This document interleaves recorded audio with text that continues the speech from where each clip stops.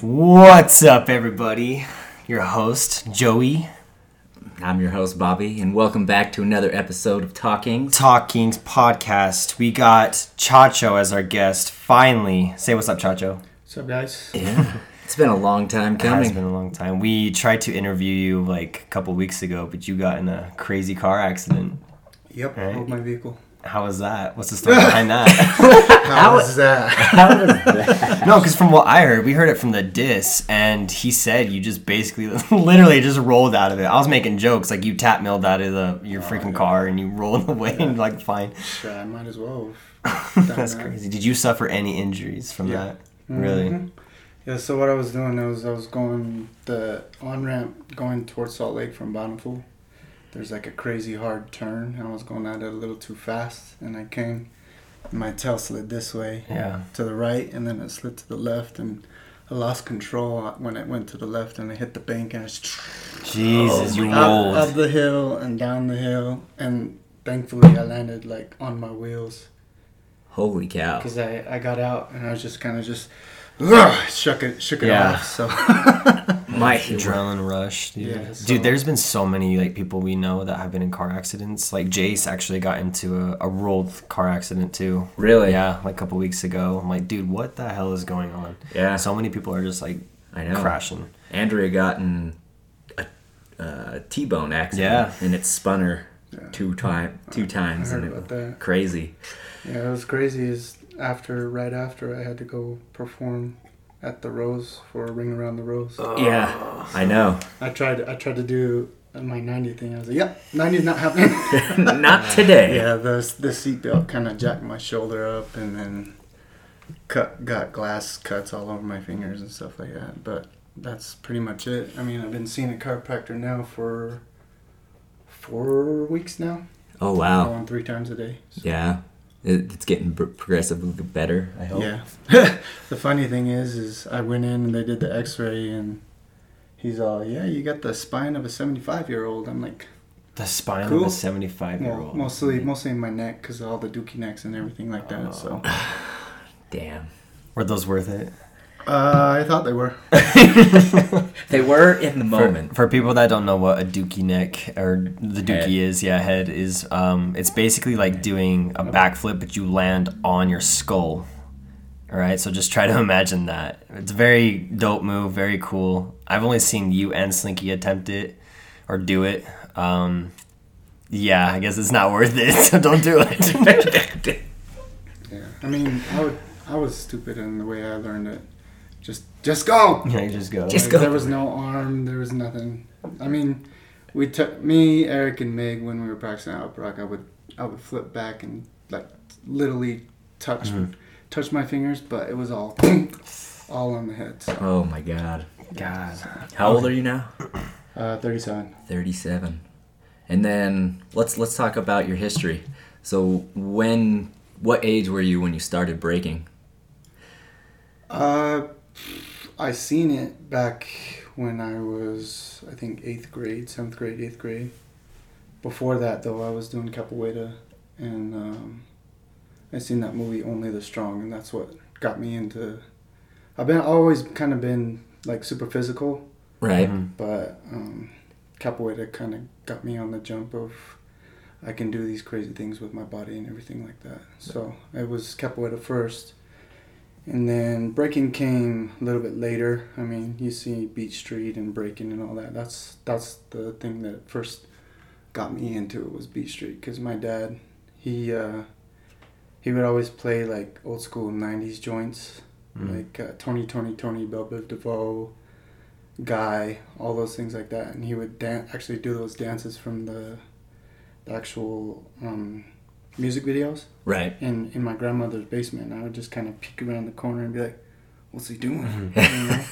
But this was before that, like way before capoeira and stuff. So I was like 8 when I first seen like dance. Oh, okay. Oh wow. Yeah. So my dad's kind of really been the person that's introduced me into the hip hop world, as far as the music and the dance and everything like that. So it started with him, watching him. I didn't really like do it because it was something that only adults do. Right. and then trampolines, jumping on trampolines, and then got into capoeira, seeing the game Tekken, and when you see Eddie Goro, you're like, shit, I want to be like that guy. You know? Yeah. So after that, I think I started breaking, or I seen it, like fully started doing it, was probably in 8th grade. I didn't actually like train until Ashley Vilos. You guys have had her on the podcast before. Yeah. She and her mom had a studio out in Centerville, and she was dancing with everybody out in Cali. Yeah. Right. So she came back, and she brought Marlon from Habit Coro. She brought Dunak from Full Force. He was Battle Monkeys at the time. I think he still is Battle Monkeys, and then also Frankie Flav. And Marlon was the first person to actually show me what a 4-step was. Oh, nice. Frankie Flav was the first person to show me what back rocks were. And Flav, or sorry, not Flav, do not try to get me to do flares, but I failed. Interesting. Hardcore. That's Okay. crazy. So, what you started out with capoeira. What inspired that? Like, where did you just the Only the Strong movie? So yeah, I would always kind of follow my brother around and what him and his friends were doing. Right. I would kind of just follow suit because I wanted to be like him. So my brother kind of helping me through that. So he kind of gave me that pathway, and then we just both got into Tekken. Both got watched Only the Strong on a daily, and then also trying things, and then we found this guy named Leo. I don't know if you guys, I don't know if you remember him, but this was way before Jamaica started. Really? Mm-hmm. And we were doing it. I think I was doing it for 6 years before Jamaica was even around. Right. So I guess you could say we were the first. I'm not gonna say we were, but. Did you do it with Ro? Yeah. Yeah. Mm-hmm. Before, yeah. Because I remember before Jamaica, there was, I think he went by Michael. He was like an older Brazilian guy. Oh, I don't know about that guy. Yeah, I think that was BYU. Oh, was okay. Yeah, BYU did capoeira too. Interesting. They kind of broke off from our group, which was Abada Capoeira, and then did their own thing. Right. And then, yeah. That's cool. Okay. How did you get introduced to the dance scene here in Utah? The dancing. This is weird, because I had two friends. One was who played basketball, and one who was just like a super clown, like total opposite of who I am. Right. Which is crazy too, because he also had the same birthday as me, but a year older. So interesting. Those two got me into a club. I think it was called Freeze or something out in Roy. It's not there anymore, but I went there with my two friends, and when I went there was a bunch of Asian dudes. I can't remember their crew name. Mm-hmm. This is like way before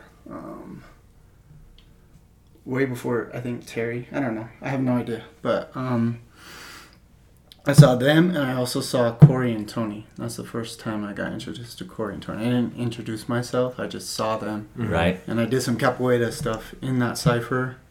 And Tony comes up to me, and he just like tries to buddy me. And so it's like that's my first introduction to Tony and Corey and them. So that's like the scene. And then my very first battle that I went to was Chad's battle, the Unite. Yeah. I think it was in 2000. I have the actual newspaper from the Student Times for that too. Hell yeah. I have I have Unite DVD still. Nice. It's crazy to watch us. Just like, oh man. Yeah, I have the bootleg. I didn't pay for it. Sorry, Yeah. Chad. Oh, that's great. That's funny. So you grew up in Centerville or like Bountiful. Bountiful. Mm-hmm. All right. That's cool. Yeah, because who was your very first crew? Dirty Hands. Dirty Hands. Mm-hmm. Yeah. And that was like Corey, Tony, Flexum was in there. Miss Lee was in there.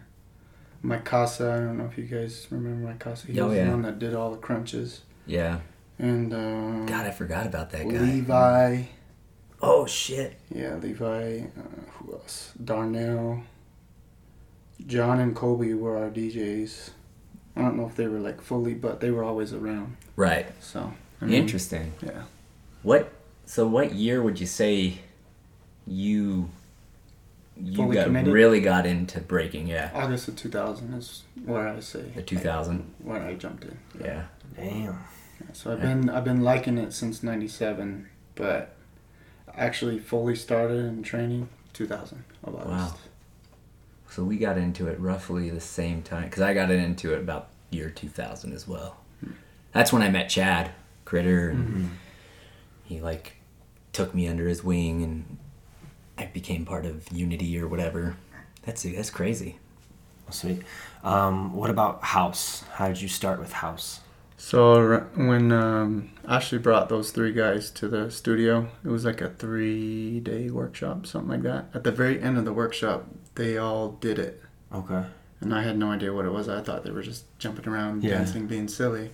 But like I saw like the footwork patterns and everything like that. I was like, okay, what is that? And this was like, there wasn't YouTube until like 2005, so I have no idea what it is. I asked them, they're like, oh yeah, it's house dancing. I'm like, okay. Yeah. Like this is towards the end, and it's like, thanks, you couldn't tell me late, like I get it though, because it was a breaking workshop. So I mean, yeah, that's the very first introduction into house. And then I tried to do all kinds of research on it, but there was really nothing out. And then when YouTube started to happen, I would see people like Brian Green or people like Ejo. I didn't know who these guys were. Mop Top Family. They were all the guys that had all the crazy braids that danced like super hip hop and stuff like that. There was a whole squad of them. Marjorie, Ejo, Buddha Stretch, Khalif, and the list goes on and on. But anyways, there was a whole squad of them. Half of them went hip hop and half of them went house. And I kind of follow both of them, because you'll see them in like Michael Jackson's music videos. You'll see them in Janet Jackson. You'll see them in all of those videos. And I didn't know who they were. Like I just like, oh, that's cool dancing. Yeah. Yeah. So once YouTube started happening, you saw some footage go on. It was hard to find because I didn't know. I couldn't remember. Oh yeah, that's house dancing. I was just like, footwork patterns on YouTube, you know. It's like yeah. So I kind of found that, and then there was a documentary that I found. It's a short 25-minute documentary. I can't remember the name of it, but it had all those guys in it, and that's where I like saw it. Interesting. Like, okay. Why do you think you stuck with it? What made you stick with the house dancing? When I started breaking, there was a time where I was just like, screw power. Power's whack. Like, if you do power, you're whack. You know? How interesting. Because I'm the opposite, my friend. Because I was like, screw footwork. Yeah. Footwork's whack. Yeah. But that's very interesting. I actually hated Corey and Tony for a moment because they did just power. I'm like, you guys suck, blah, blah, blah. But I eventually came to terms, and then just like training my brain to understand that it's a dance first before doing all the crazy moves kind of helped me jump into that next segment of where the house dancing and everything was. So like I've always tried to keep it as a dance and not so much crazy moves. I mean, yeah, there was a time where I would go off and people call it the abstract era or whatever, but like that's really where interesting. My whole mindset has always been about the dance. Yeah. So are you saying you take house dancing and incorporate it with your breaking? Vice versa. Yeah. Vice versa? Both ways? Okay. I can totally tell. I remember watching you at Bricks. Because we always used to dance there. It was the Bricks is a club, or used to be a club in downtown Salt Lake City for everybody that doesn't live in Utah. But I just remember we'd all be ciphering, and I always knew who you were, you know what I mean? And all of a sudden, I could tell when you got into house dancing. Because I'm like, what the hell is that? You know what I mean? Because you went from, like, good to, like, fucking really good at dancing almost overnight to me. You know what I mean? Because I didn't see you very often. I only saw you when we went out to those places. And I was like, oh, shit. What? I remember asking you. I'm like, what is that? You're like, housing? I'm like, what the hell is housing? You're my introduction to house. Yeah. And to this day, I think it's dope. I like how you, like you're saying, you incorporate the house dancing into your top rocking, even into your footwork style. You can tell. And it's just, yeah, I don't know. Whenever I teach a class, I'm like, you should learn how to house because it's going to help you with your top rock. It's going to help you listen to music better, at least. You know what I mean? And then everybody's like, who teaches house? And I'm like, Chacho. Who's that? And I'm like, no, I don't really teach right now. Well, this has been like over the years. Yeah. You know what I mean? Yeah. And yeah, it's super interesting. Even in the last little while, there's been more people that are getting into it that are coming up. You know what I mean? You can tell that they're not completely there, but they're getting there, and I'm just like, holy crap! Yeah. Like people from Junction, like what's her name? Megan Junction? No, not Megan. Another person? Another organization? God, she's Asian. She's just got married not too long ago. Hannah. She was in Junction too. Yeah, that's what I'm saying. Like, I watch her dance, house dance, and I'm like, whoa, where the hell did that come from? Yeah, she does have a very good style. It's very, like, crisp and just looks good. Even before, like, I started teaching her, she always had that groove with her. Like, she understands music. Right. Point blank. Yeah. But when I kind of chipped away at her, it just got a whole new level. Totally. So, like, I don't know if anybody's heard it, but I call her the Groove Princess. Oh, nice. No, I didn't know that. That's dope. Okay. I mean, even like your girlfriend Haley, like all these people. I'm like, what the hell? Yeah. Because they had the house battle, right? And I was like, how many people in Utah actually do house that you're gonna be able to have a battle? Yeah. And I was blown away. It's quite a bit, thanks to this guy. Yeah. So you've really created a sub scene to the, I don't know, you know what I mean? Like, it's really cool to watch. Anyways. I mean, it wasn't just me that started it though. I don't know if you remember Danny Dance. Yes. He was the one that actually started House Night. Oh, really? The library, yeah. And I was just the dancer that would help people dance. I remember that. He would do that, and then Micah and all them came to it, and that was kind of their introduction. But at the same time, that gave them like, oh, we could do this with popping, we could do this with locking. So they did a funk night.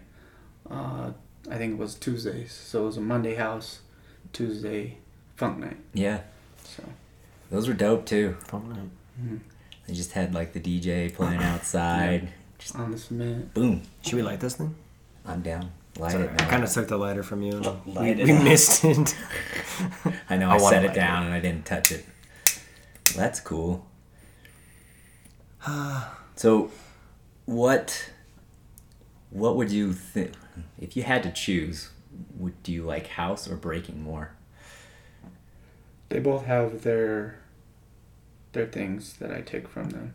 Right. When I was breaking, when I first saw breaking, I was like, okay, that's cool.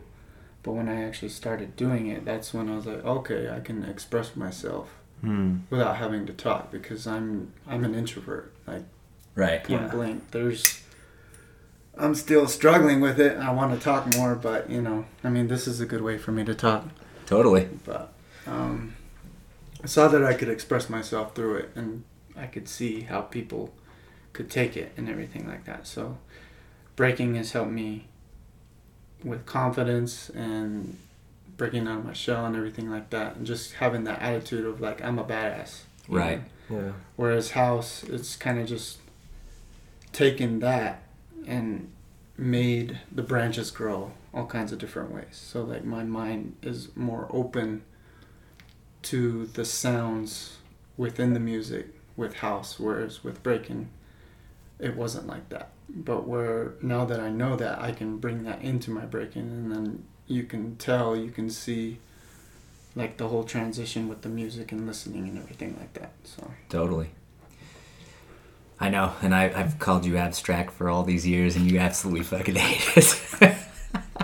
Well, I mean, when the time like 2004, 2005, that was the era of the abstract. Totally.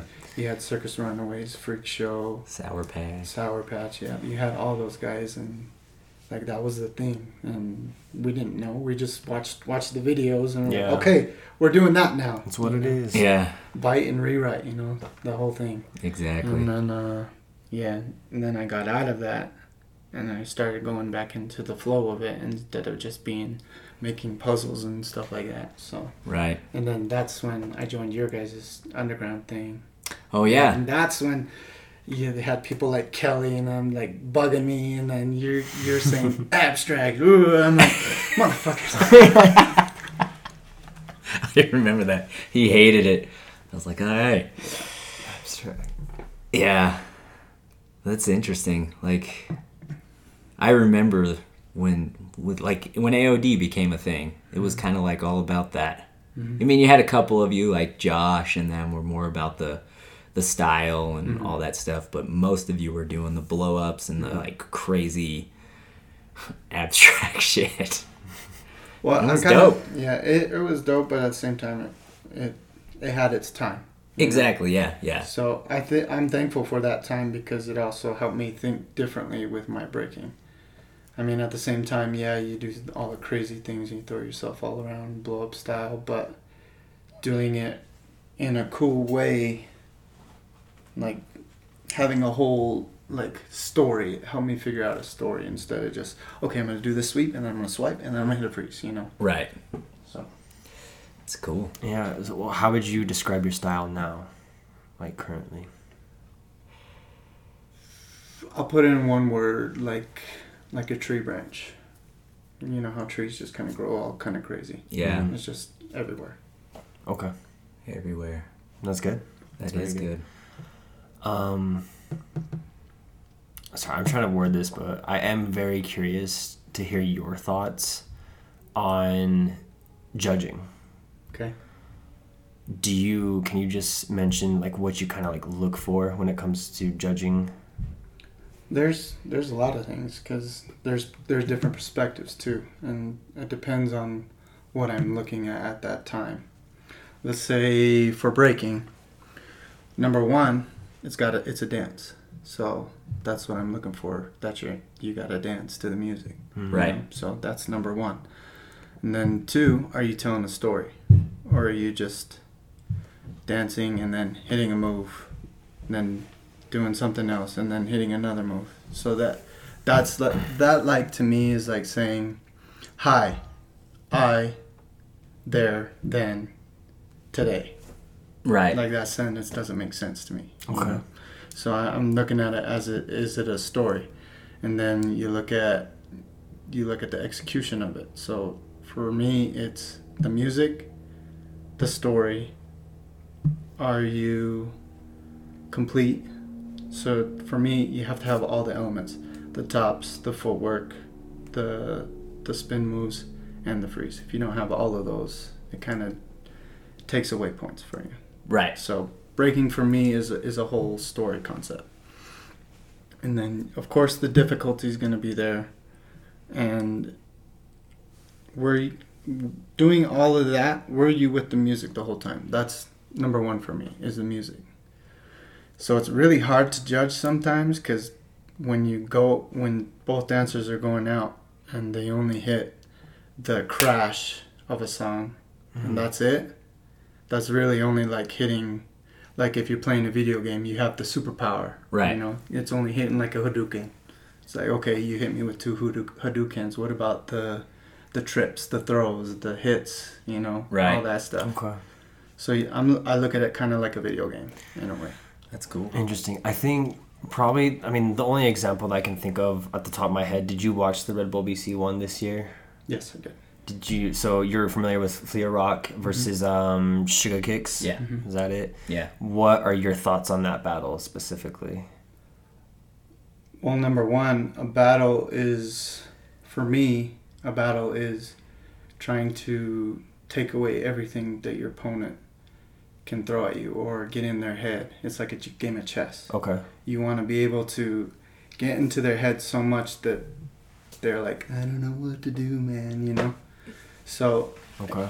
for me, Flea Rock did what he needed to do. He trapped Sugar Kicks. Sugar Kicks, he was crazy, don't get me wrong. Like, he hit everything that he needed to, but he wasn't fully complete with the music. He only hit his crazy moves on just that one crash. Mm-hmm. You know what I mean? I mean, that's great. He can do all those crazy flares and moves and stuff like that. Where, let me see if I can kind of recap this just off the top of my head. Flea Rock in the beginning, I think he did like just a regular old head spin just to show, hey, I could do power too. So that's like a conversation. For me, he won the argument if you're going to take it that way. Right. So that's one perspective. He won the argument because he said, hey, I can do this too. Yeah, he didn't do it as crazy or as good as Sugar Kicks did, but he said, hey, I got this too. And for me, round one, it did go to Sugar Kicks because Sugar Kicks his confidence was there, his presentation, everything like that. He took that first round, like no doubt about it. But at the same time, when Flea was doing his first round, he pulled out the sword, and it's kind of poking fun at Sugar Kicks because he's Japanese and the samurai sword, you know. So he's slicing him up, and Sugar Kicks, I think he only did he tried to parry once, but Flea was just and he cut him up and he licked the blade off, cleaned it off, and he put it away.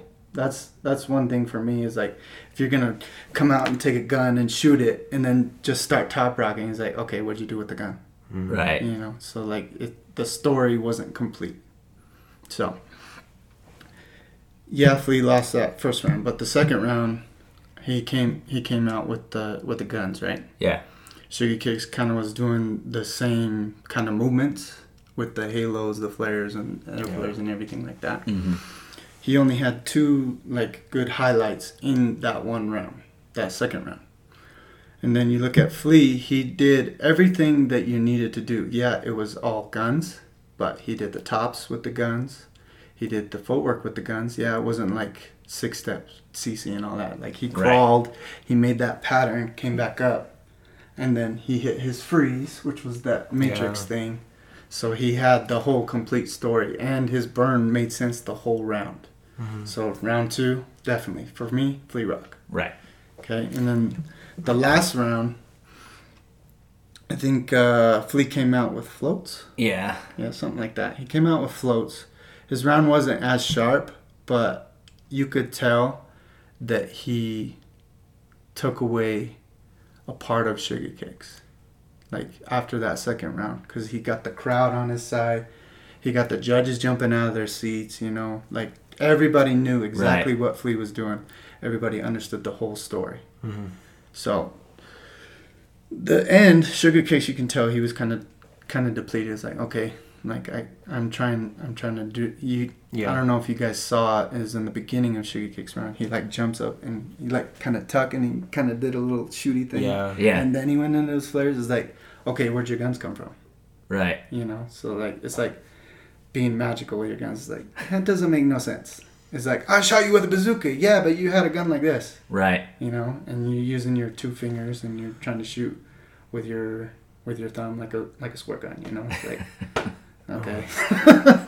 So at the end, I think Sugar Kicks hit his spinning shoulder thing. Mm-hmm. Yeah. But Flea's he took the whole argument out. Even in his last round, it wasn't super great, but it all made sense.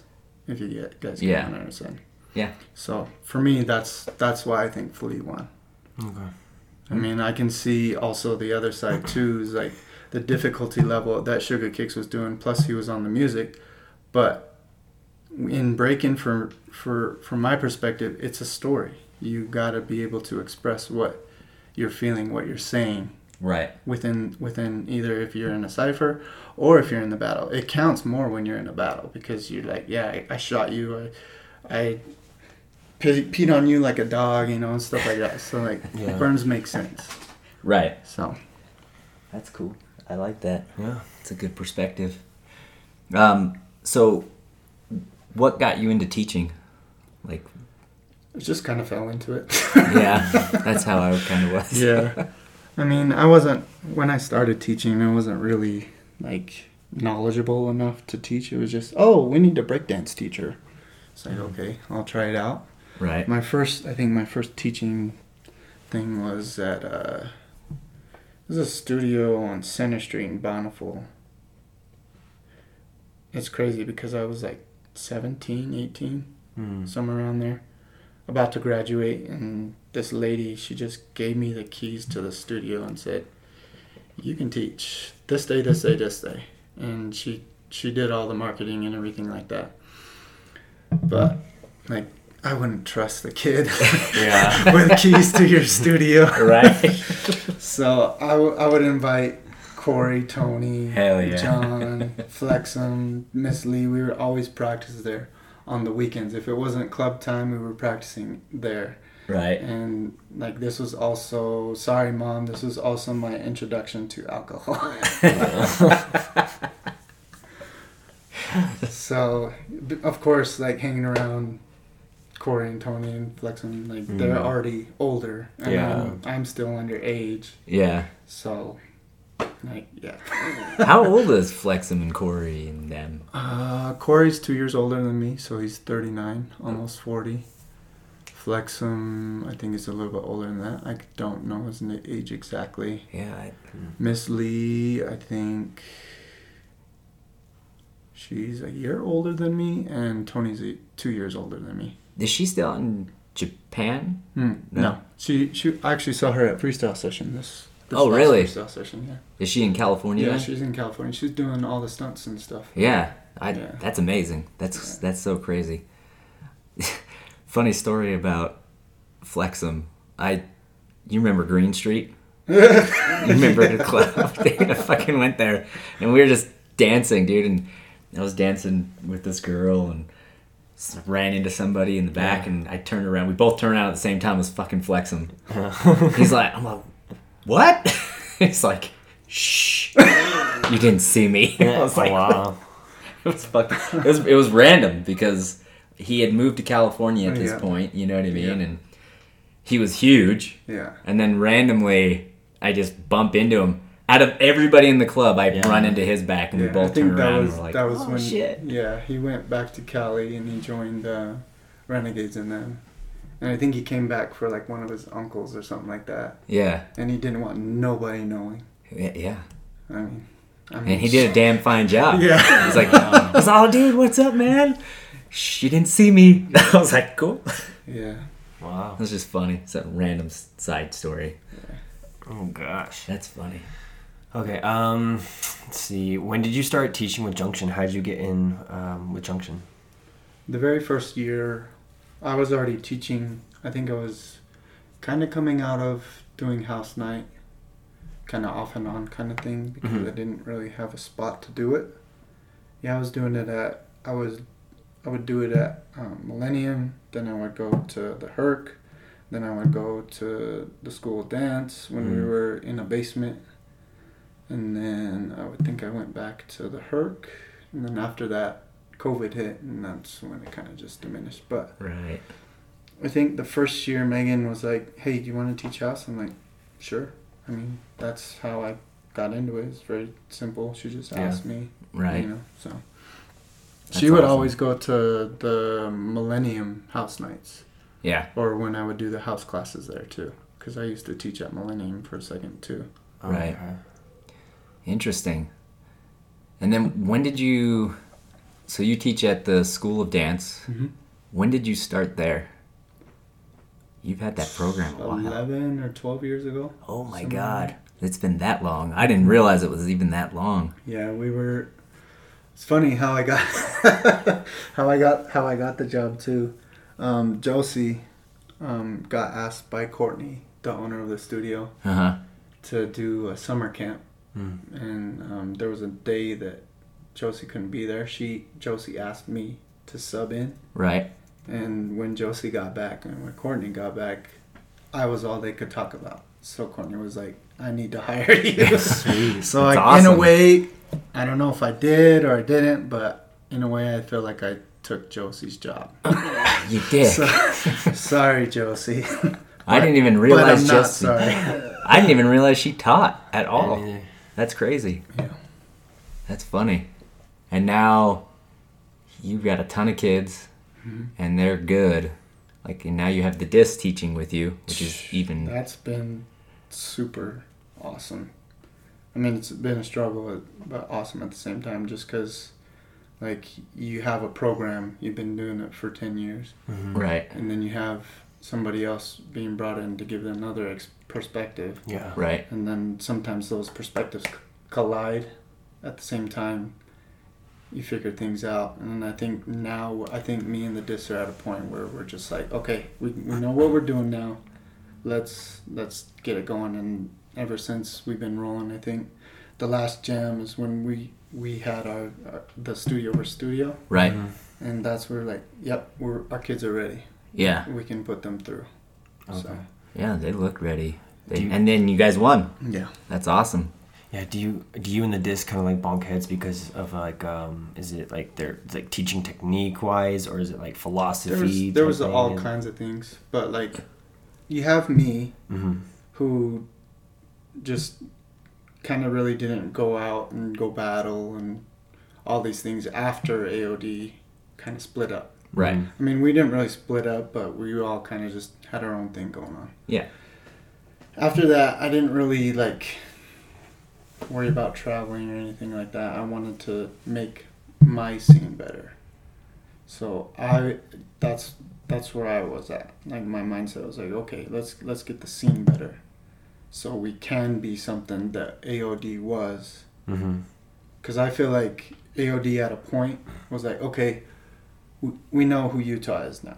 Yeah. Like, instead of people going, Utah, Yeah. aren't there Mormons out there? It's like, yeah, okay, there's Mormons, but there's also other people, you know? Right. So, where I was just kind of worried about my own scene. Eric wanted the bigger, better things, so he joined the zoo and everything like that.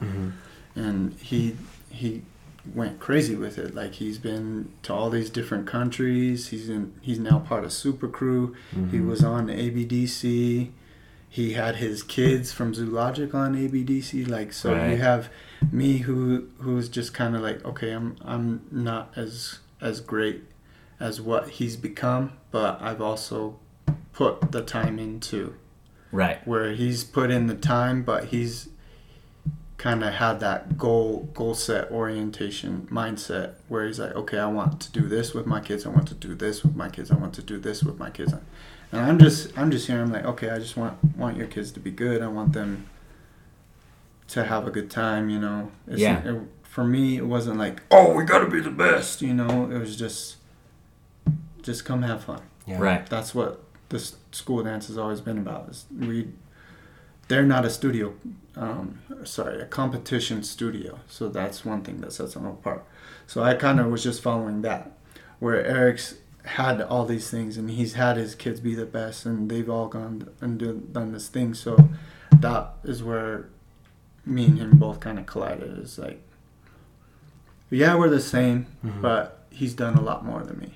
So I kind of was like, okay, I want this because of the studio, but then he wants this, and we kind of just, our bars kind of just changed and everything.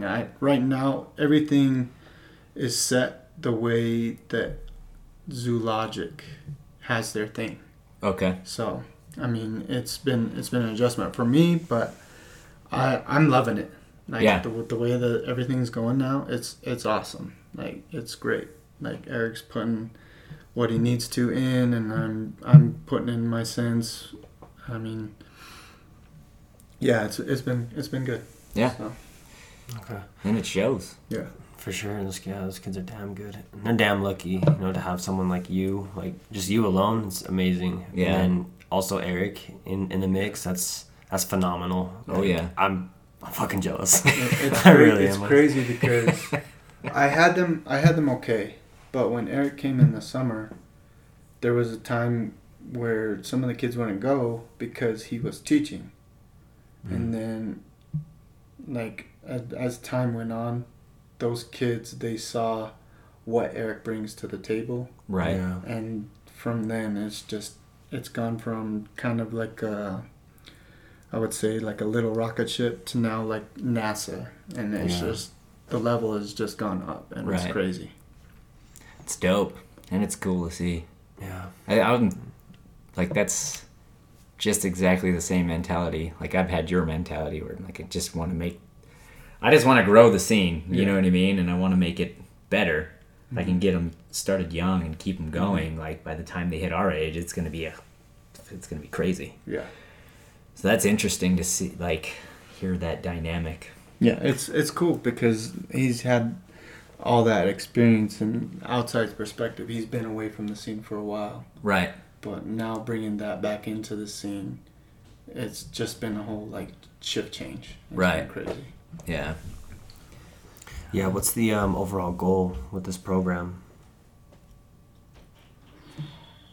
I don't think we've really set a goal, but right now it's just making our kids the kids that even adults fear. Right. So like that's our main goal. For my main goal, I can't speak for him because he's not here. Right. I want him to speak for himself.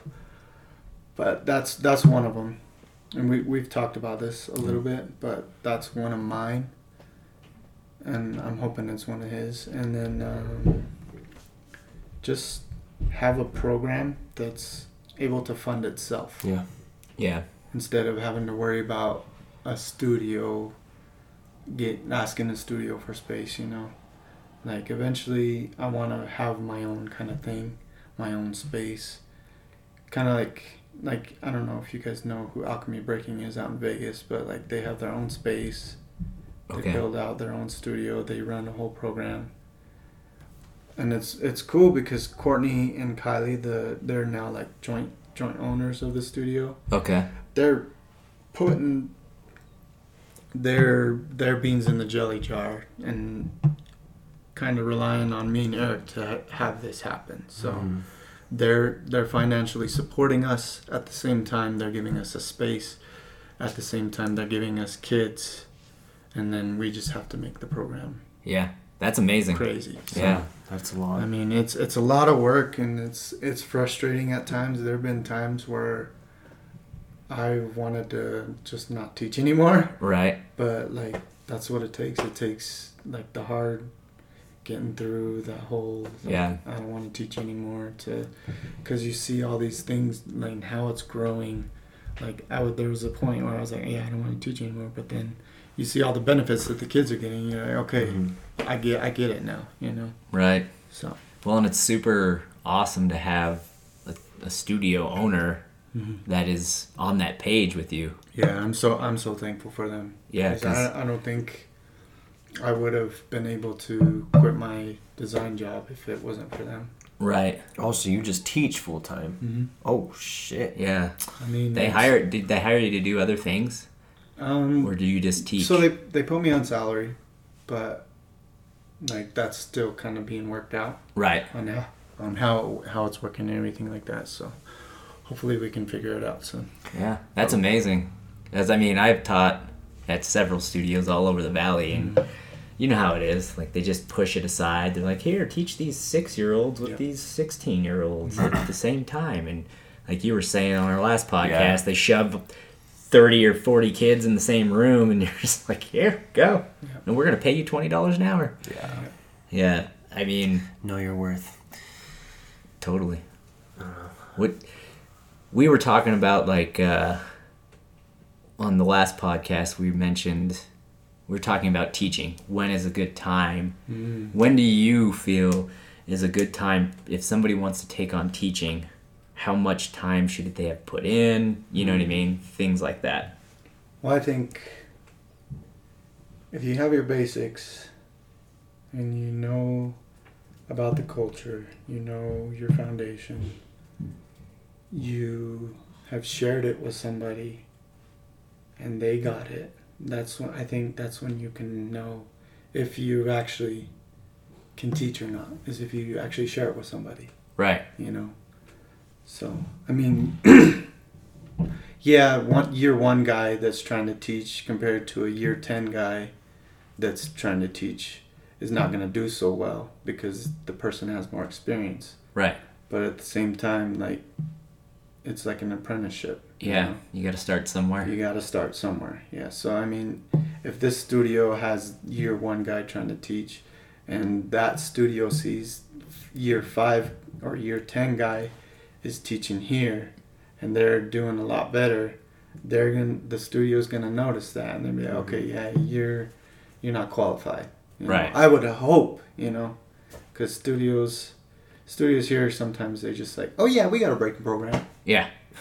We got Joe Schmo. Yeah, it's like, okay. He does breaking. He does cartwheels, nice. He can do. What about me?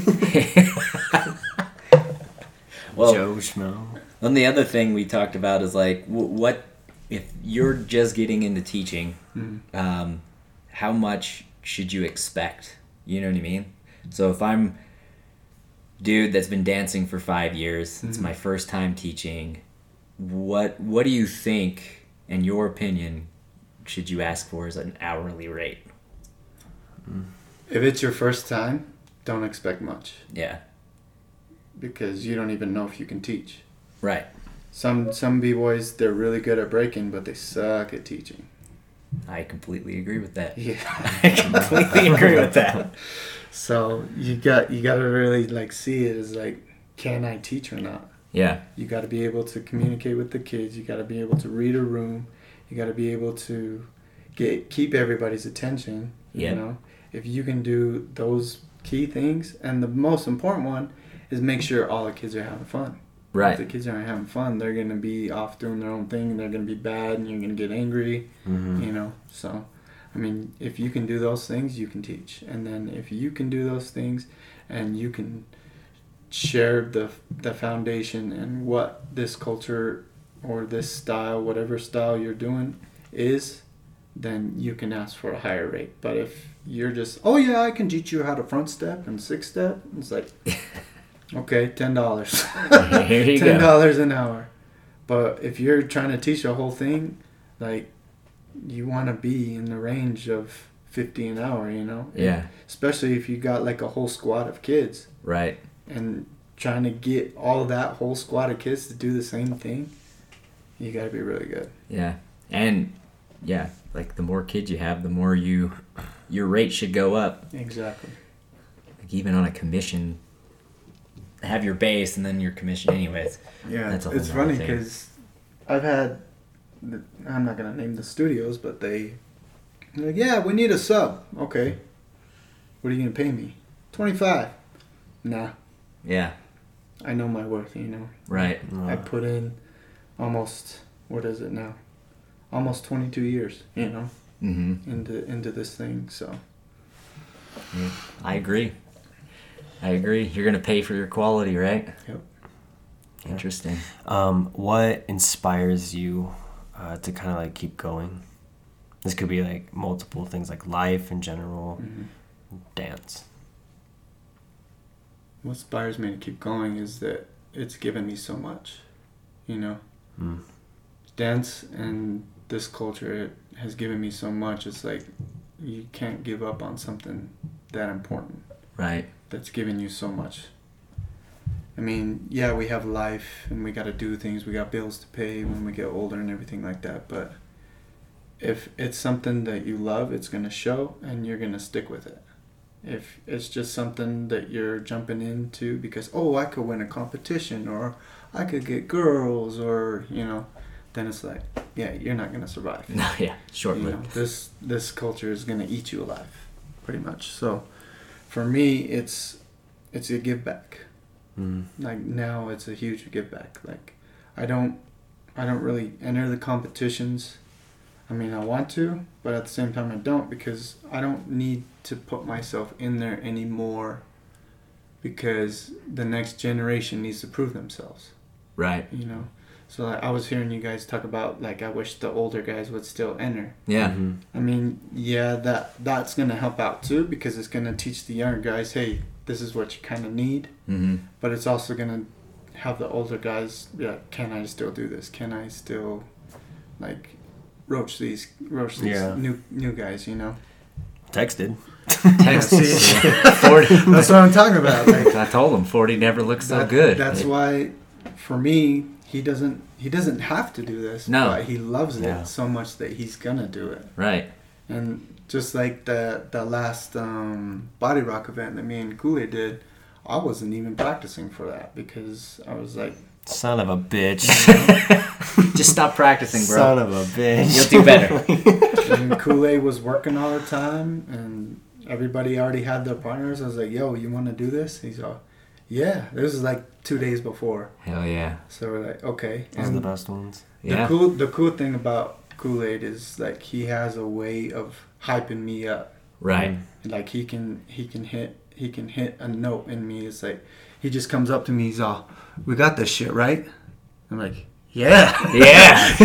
I think one of the coolest things, It's like awesome. Tristan, like he's just watching him do his thing is that he's just so strong, right? But he's also very good with timing. Oh, And he that's is. something like I feel like I've learned from him. I mean, he hasn't taught me like personally, but just watching and observing him and just the way like he handles his timing is phenomenal, honestly. Because even when I compete, when someone's done, I'm like, get the fucking go. You know what I mean? But with him, it's just like, I'm gonna take my time. Let's bring it back down That's and then what it build is. it back up. Yeah. So it's very inspiring.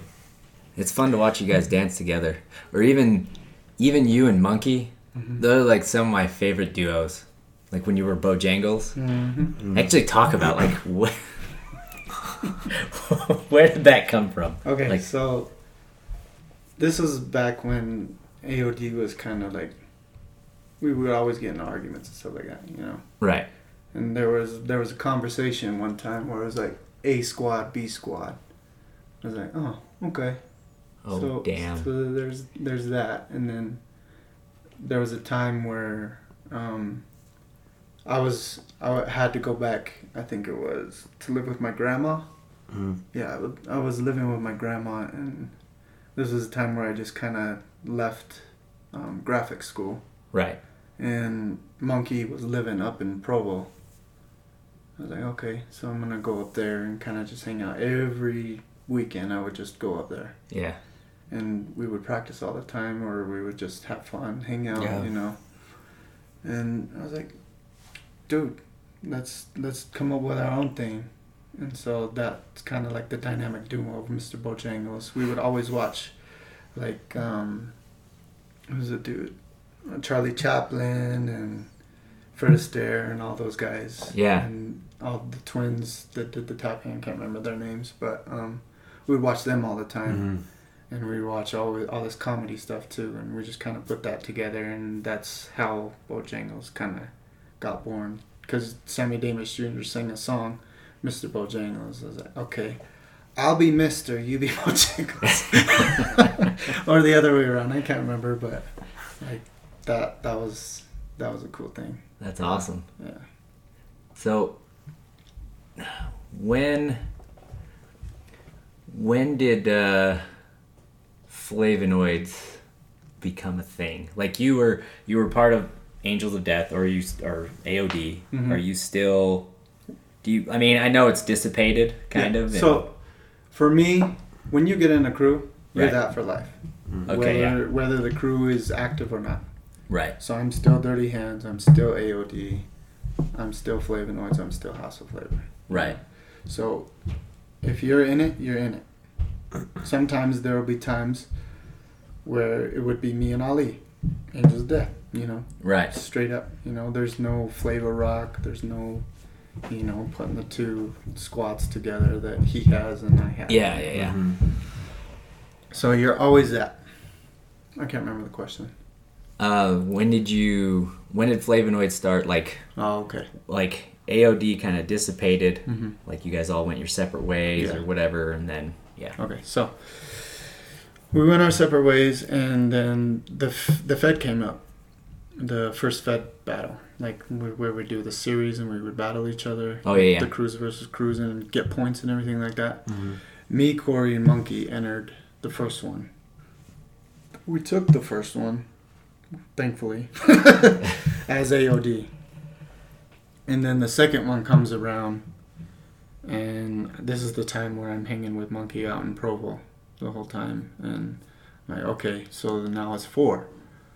Let's have me and you, and I don't know why, I didn't include Corey, but I didn't. And Kool-Aid and Monk.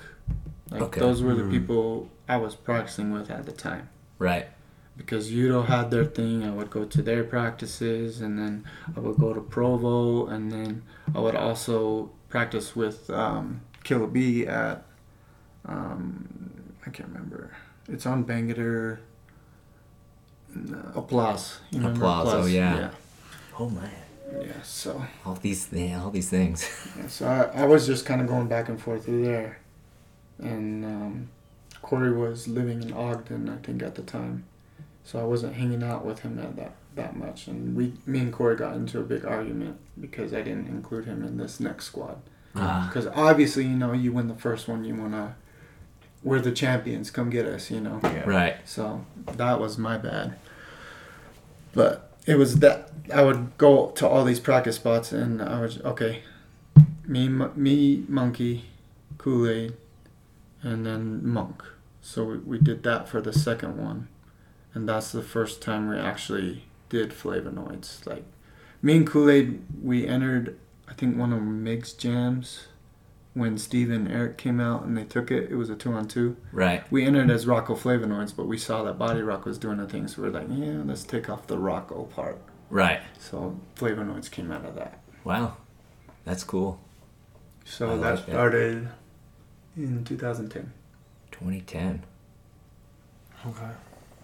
And has it been a thing the whole time? Or Flavonoids? Yeah. Mm-hmm. Damn, it's been around that long. Mm-hmm. Holy shit. And then in comes Ben, Alonzo. Yeah, so... Because they were Musicality, right? Yeah, they were Musicality. So it was... Monk had moved to California to pursue his animation career because he graduated with animation. So he did a lot of Pixar movies and stuff like that. Oh, So damn. he's out doing that thing. And me, Monkey, and Killer B would just enter Flavonoids wherever. Right. So there was one, I think it was the third year of the Fed, there was a 3-on-3 and the winners would get flown. And it wasn't, we weren't in the point system, it was just the finals. Right. And it was us three versus your guys' crew. It was White Boy, Bomb Bomb, and Bomb Bomb's brother. Mm-hmm. Oh, yeah. Yeah, it was that battle. And that's kind of what cemented, like, okay, we're going to keep this. We're going to keep this as a thing. Right. So after that, like, we see that Ben, Alonzo, Pishai, and Han, they're putting in work. And there would be times where Han would just come at me in the cypher. He would always call me out. So hell yeah. I appreciated that because not a lot of people call me out, Yeah. I wish people would, but at the same time, they don't. I don't know why. I mean, I You're get scary, man. Too good, man. Too good. Goddamn it. Just kidding. It's not that I'm good. Like I see the intimidation factor. I know that I've had that my whole life. Mm-hmm. So the resting bitch face or whatever, I don't think you have resting bitch face, but you definitely are intimidating. But I it's like a good thing. This is honestly the first time I've had conversation with you. You know what I mean? But I've known you for a while. And I've heard from other people, you are a genuinely nice guy. No one's ever really spoken bad about you, ever. You know what I mean? You just are very intimidating is all it is. I mean, and it's not a bad thing. You could use that to your advantage. Well, I just like battling you, and you just talk so much shit. Well, that's the thing though. Let's get on that topic too. Kind of going off track, but in a battle, you're literally, it's like somebody's trying to take something from you. So, totally. Yeah. So you gotta put on that, what? You coming at me like that? So, it's really frustrating for me for people to be like, you can't do this, you can't say that, you can't do this in a battle. Right. It's okay, we're gonna go to war. It's this country versus this country. But you guys can't use tanks, and you guys can't use bombs. Mm-hmm. So it's that doesn't work. Yeah. I agree with that. I always enjoyed battling you. I mean, we went a year or two where we were just fucking... Yeah, it was you and me. Time. Always in either semis or the finals. Yeah. And I could never fucking beat you. Never. We go to a tie, I'm like, okay, I got another round. And then You're like, you go first. I was like, all right. Feel confident, go out. You go out. I remember it was at a fucking Terry's Jam. Mm-hmm. And I'm like, I got him. You know what I mean? Finally. I'm finally going to fucking win. And then I thought you were going to stop. And then you just went off for another fucking 30 seconds. I was like, fuck this shit. Grab my bag and just leave. But no, it was always that. It was great. Yeah. Anyway, sorry. Yeah, I mean, you look at let's say today's all styles battles. Right. When something that all the all stylers need to understand is you're in a battle. Yeah. It's not a performance. Yeah. Yeah, I mean, yeah, it is a performance, but you're not on stage. Somebody's trying to win the money over you. Yep. You're in a battle.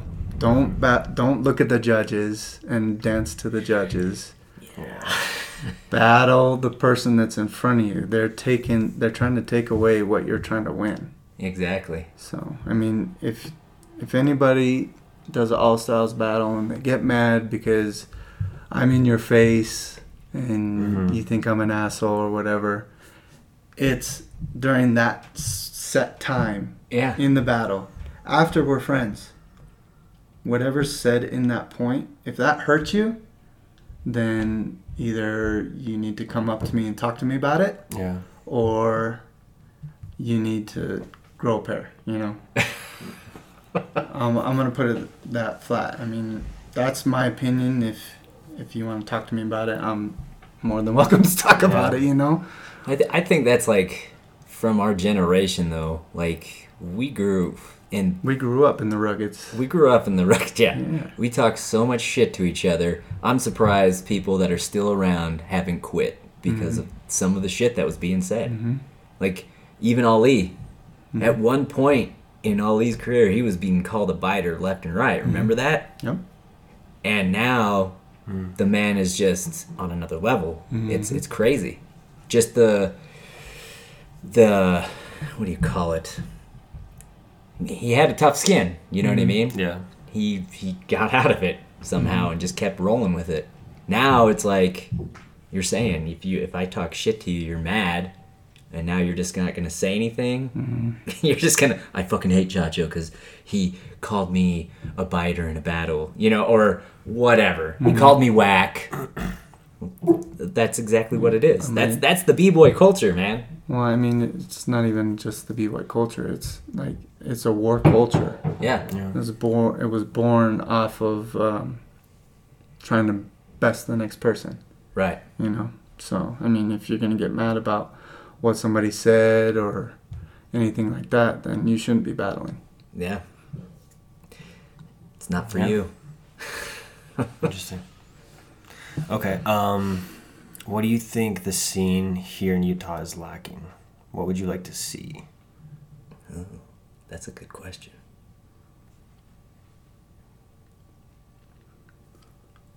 More probably understanding the culture. Okay. And not just the movements. Because you have people that are getting angry about, they don't understand because this is this culture, these people made it up, blah, blah, blah. If you understand all that stuff, you understand the music, you understand where it came from, everything like that, you're going to go far. Right. You know? And don't stick to what you've learned here. Branch out. Go learn somewhere else.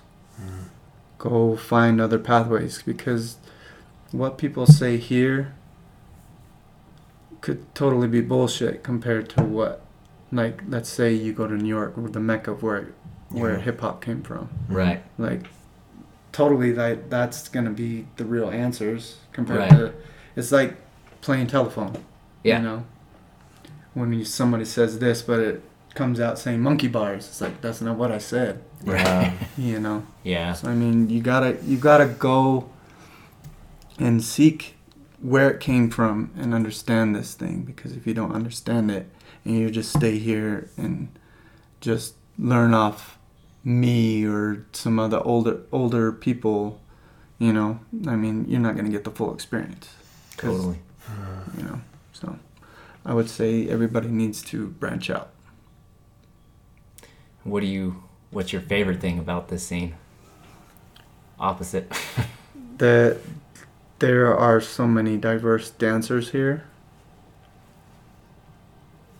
that you can literally learn almost anything here. I mean, there's a lot more, obviously, Yeah. that people can bring here, but like you can literally go to Millennium, or you can go to the dance project, or you can go to the school dance, and you can, or the Herc, and you can learn all these styles. Whatever style. If it's a street dance style or a studio style, it doesn't matter. You can learn everything here. Right. That's dope. Yeah.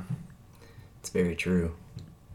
Because, I mean, we even get people from other states that come out here and they're like, I want to move here. You guys have so much going on here that it's kind of like a diamond in the rough kind of thing. Yeah, I mean, also too, that like we are welcoming.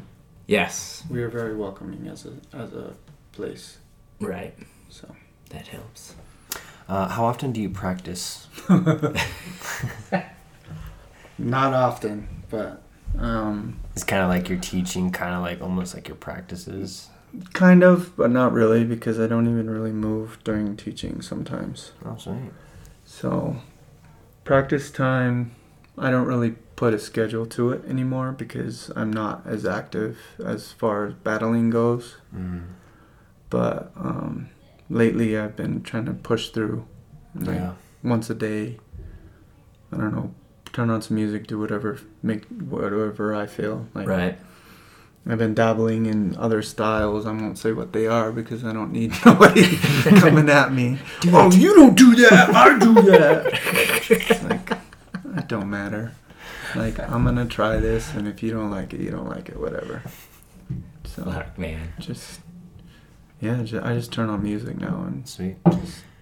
Just go. Mm-hmm. Okay, I kind of want to step away from dancing for a little bit. Okay. What do you like to do for fun in your life? For me right now, it's literally me and the dogs. Like, I'll get them partial week. Okay. And just taking them out, going to the park, watching them enjoy themselves. Like, they're my kids, but they're not my kids, you know. Yeah. Like, They're totally your kids. yeah. Like, I see it all over like Facebook. He's always posting selfies and videos. And yeah. So like anybody that says dogs aren't kids, they're your kids. You take care of them. Kind of the same way, Kind of but not really. expensive too. You know? Yeah, they're Shit. what kind of dogs are they? Shar-Peis. Shar-Peis, that's right. Those Those are are beautiful dogs. beautiful dogs. I do that, and what kind of just keeps my mind off things as of late is I have a Procreate on my iPad, and I just draw however I feel. Sometimes it's a detailed drawing, sometimes it's just some scribbles, you know. Well, So it's kind of like a drawing or how do you say it? A journal for me. Right. Okay, yeah.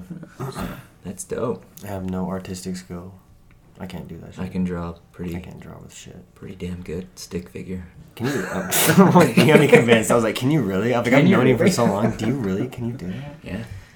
God. I'll show you right now. No, don't. I want to see your stick figures. God damn it. Okay. How many siblings do you have?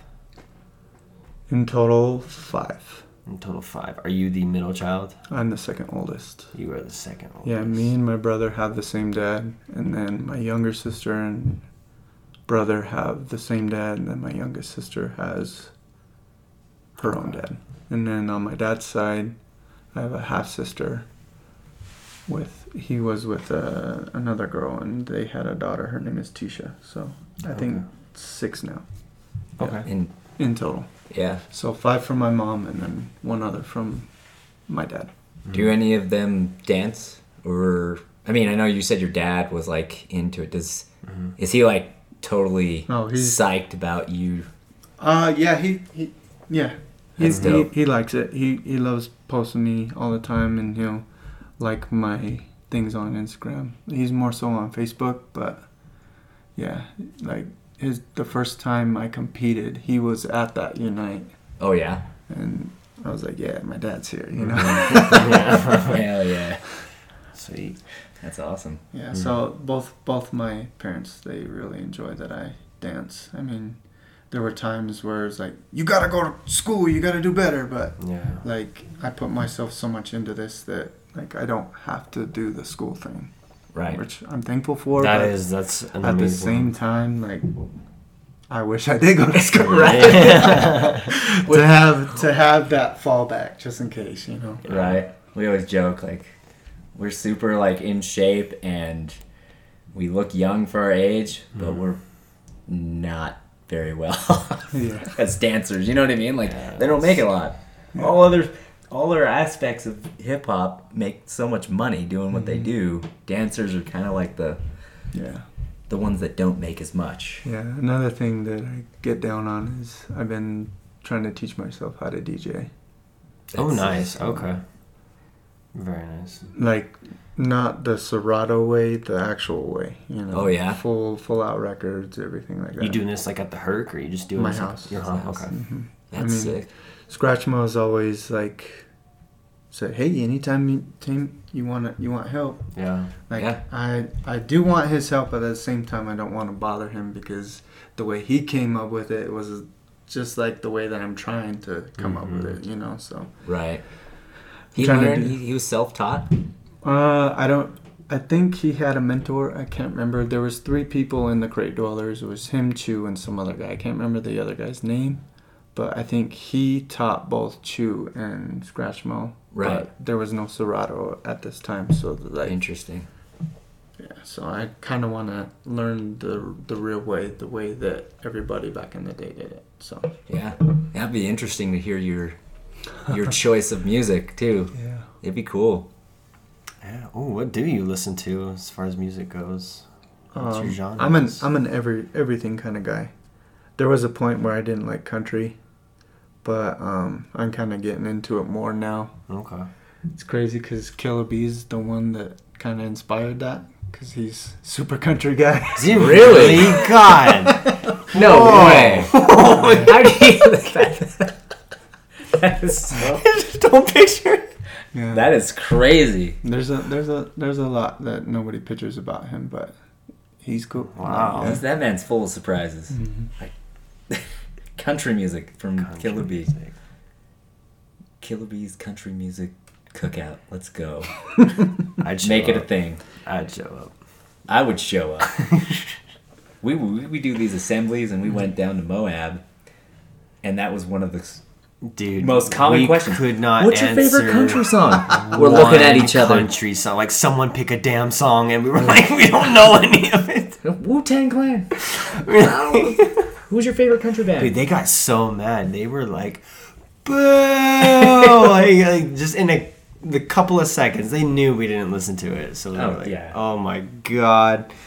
We got to do our research. Anyways. But like what I'm really into right now is like the jazz. Jazz. Mm-hmm.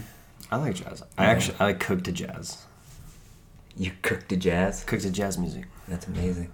It's just so soothing, so calm. I like it. It makes me feel classy. You know what I mean? Yeah. Anyway.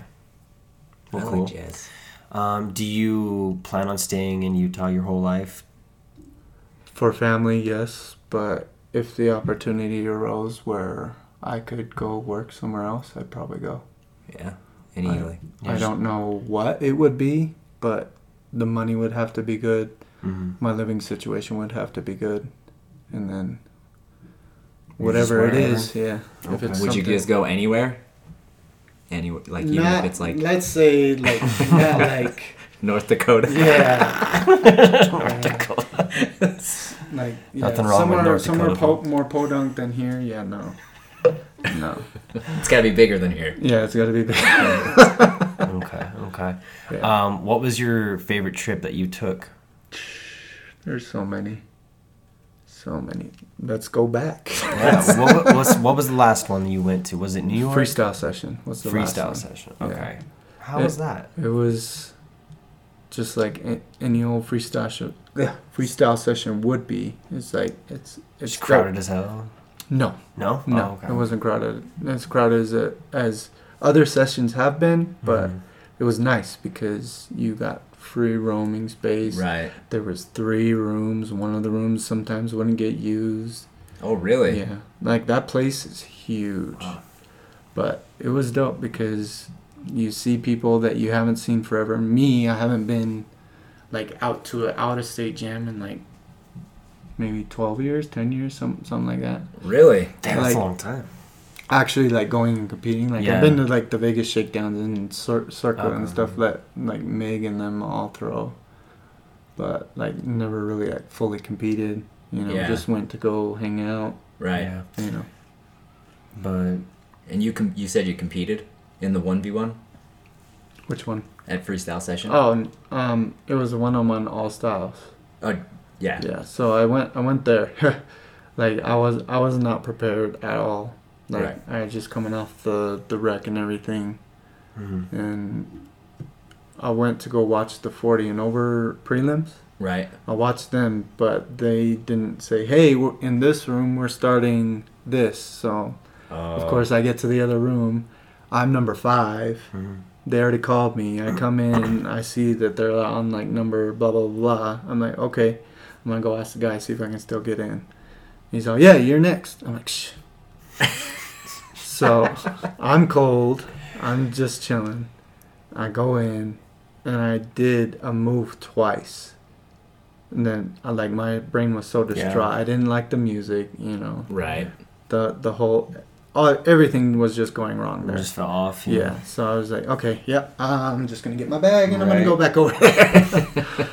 Yeah, so, I mean, it was, the jam overall is always dope for me. I love Session. Yeah. Session and B-Boy Summit have always been my top jams that I've always gone to that were, like, huge. Right. Mhm. Like, this was before Silverback and all that was happening. Mhm. And, like, before Break Free, before the B-Boy spot and all that. So, yeah. Okay. My very first out-of-state was probably my favorite, too, because Ashley, again, Mhm. she brought me out to Summit. We went out together just to go, because I was like, oh, you know all these people, you know? Yeah. Mhm. Let me hang out with you. Let me do all this stuff. And we were staying at, I think it was the Hope of Hollywood with Havoc Coral. Some of the Battle Damn. Monkeys were there. Big names. And some, I think, of California was there. I can't remember. But, like, I remember just going through a drive-thru with Marlon, Boy, and all them. Mm-hmm. And Boy was just so tired. He was like, you know what? Give me the big burger. I think we were at some Wendy's place. I don't know if it was Wendy's or whatever. And it was like, okay, big burger. But, like, boy was, like, the funniest to me. That's It funny. was just cool to be able to hang out with the person that kind of helped start you. Mm-hmm. And then also be hanging out with all the people that you would watch on the VHS tapes. Right. You get inspired by it. You're like, oh, that's that guy. That's that guy. Like, it was just like a superstar struck. Yeah. They're That's all pretty celebrities crazy. to us. Mhm. Yeah. I remember seeing Rocks right for the first time. Yeah. It's like super short, dude. I was like, whoa, this is crazy, This is why you're so good. right? It's crazy because you watch the tapes and then you see them. You're like a whole 2 feet short. Yeah, right. That's what so weird. I don't remember what battle it was. Remember B-Boy Ruin? Mm-hmm. He used to wear the do-rag thing and he wore the Thundercats shirt. Mm-hmm. I'm like, that dude's badass. And I met him and I'm like, that dude's short. I'm taller than him. That's crazy. I'm short. But people look taller on TV. It's super interesting. I really think that's why people are so good at breaking sometimes. It's like they have a better center of gravity. Like the shorter you Shorter are, the people. better you are, honestly. Like probably the faster you can get moves. Anyway, what was I going to say? What are you most passionate outside of dance? Like, is there anything else in your life that you really like to do? Like, do you have any other hobbies that you're really passionate about? Or is it just kind of like dance kind of like sucks up all your time? Dance, drawing, music. That's pretty much all I'm doing right now. Yeah. Trying to dabble into making my own clothing line, Oh, shit. which would be nice. But I've always kind of stuck with the whole vinyl cutting thing because that's what I was doing before dance. Right. And so I bought a little Cricut machine, and I've been making my own sweaters and everything like that. So that's sweet. like the start. I mean, I'm not really like there yet, but Yeah. over time, I feel like I'll get to a point where it's like, okay, there's a gem here. Chacho stuff is there, you know. Do you have like a name for your brand yet? No, not yet. That's too cool. What's funny though is I was actually thinking about doing this stuff too. Podcast? But my podcast would be called Chacho Unmuted. Oh, I like that. You know, because my name back in the day was the Mute. Mute, yeah. That would actually be sick. Mm. I'd listen. I would too. You should do it. You should do it. Yeah. If you need help, we can. You'll learn fucking fast. I'll tell you that. You'll learn what you should say, what you shouldn't say. Yeah, you'll learn so fast. But Yeah, some of the podcasts, I'm like, oh, okay, this person's gonna come at them. That person's gonna come at them. I'm like, yeah. It's been an interesting yeah. go. But I mean, we're also like in the learning process too. You know what I mean? I told him, I sat him down. We've always talked about it, but I'm like, dude, let's just start one. Yeah. So we went out and bought this mic. We went on the mic together. I freaking searched up like free Shit. you know, software, downloaded Audacity, and here we are, you know what I mean? And then... I mean, you guys are like, what, episode 12, 13, 14? Oh, it's more. It's like 28, 26 or 27-ish. Crazy. something like that. Yeah, it's insane. And, yeah, somewhere... you learn what you can say and what you shouldn't say. Yeah. And it's a learning process, and there's a lot of, like... Yeah, there's... Anyways, we won't We won't tap into it. We won't tap into it right now. Yeah. We mean well, you know, and sometimes you just can't please everybody. But at the same time, yeah. Anyways, that's my subtle way of not subtly saying anything. What time are we at? Hour and 21 minutes. Oh my god. I didn't fuck it up that time. Do you want to keep going? I'm done to keep going. Yeah, whatever you guys want to ask. It's whatever now.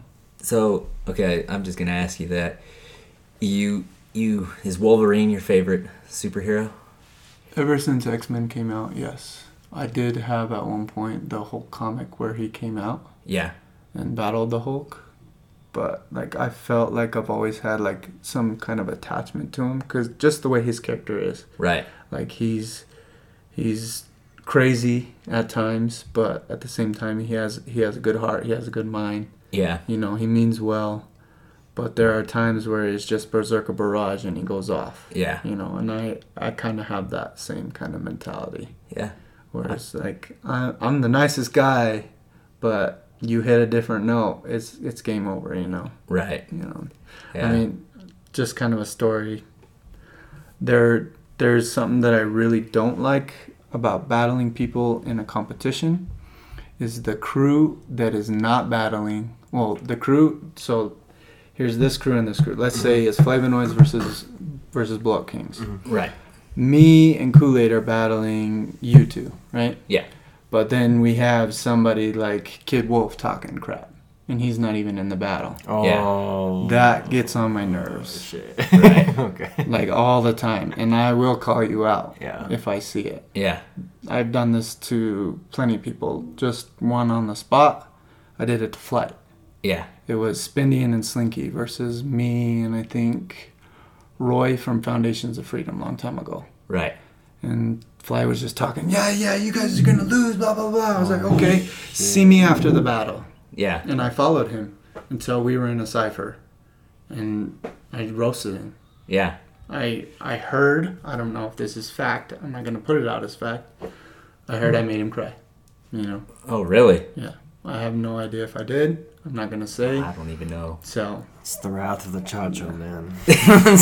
Don't piss him That's off. why no one calls you out, probably. I also did another example. I felt bad about this one. It was a New Year's battle.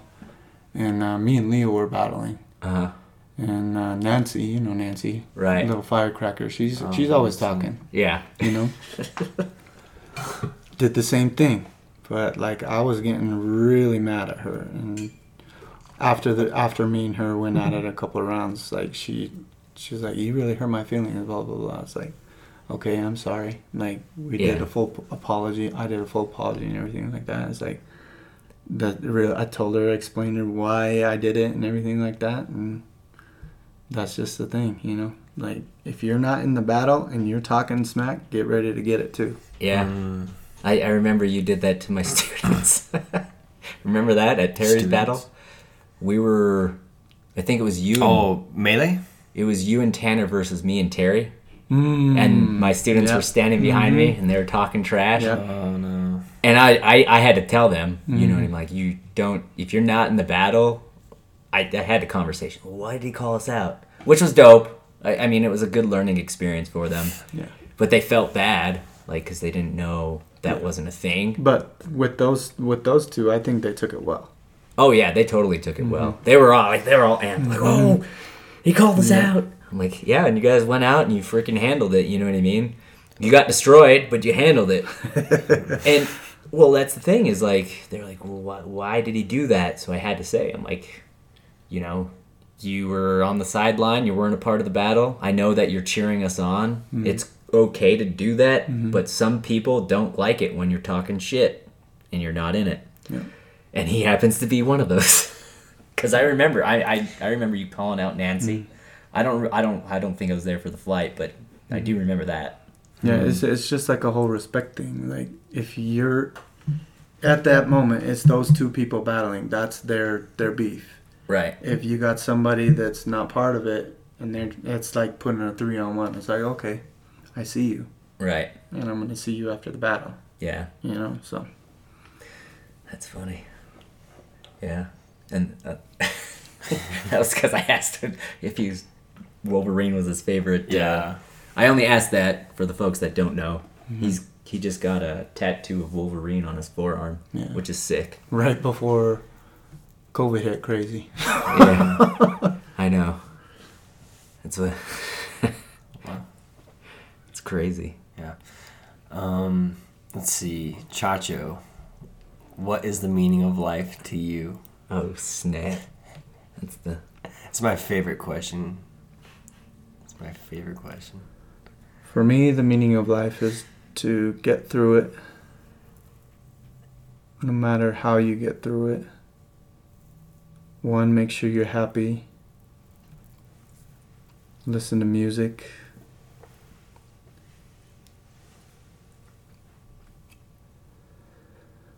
Make sure that you pass on what your people before you gave to you so that the next generation can learn. Because if they don't, then it's going to turn into a crazy mess, which I feel like it is now. So my generation and the generation before that, we did an okay job, but we could have done a better job. So passing along what's been taught so that people understand what has happened already so they know what they can do next. Okay. Sharing that and be good. Like, be a good person. Right. If you're not a good person, people are going to see that and it's going to reflect on you. I say that because there was a point when I was battling, it was past that certain point of the battle and it would just keep going further and further.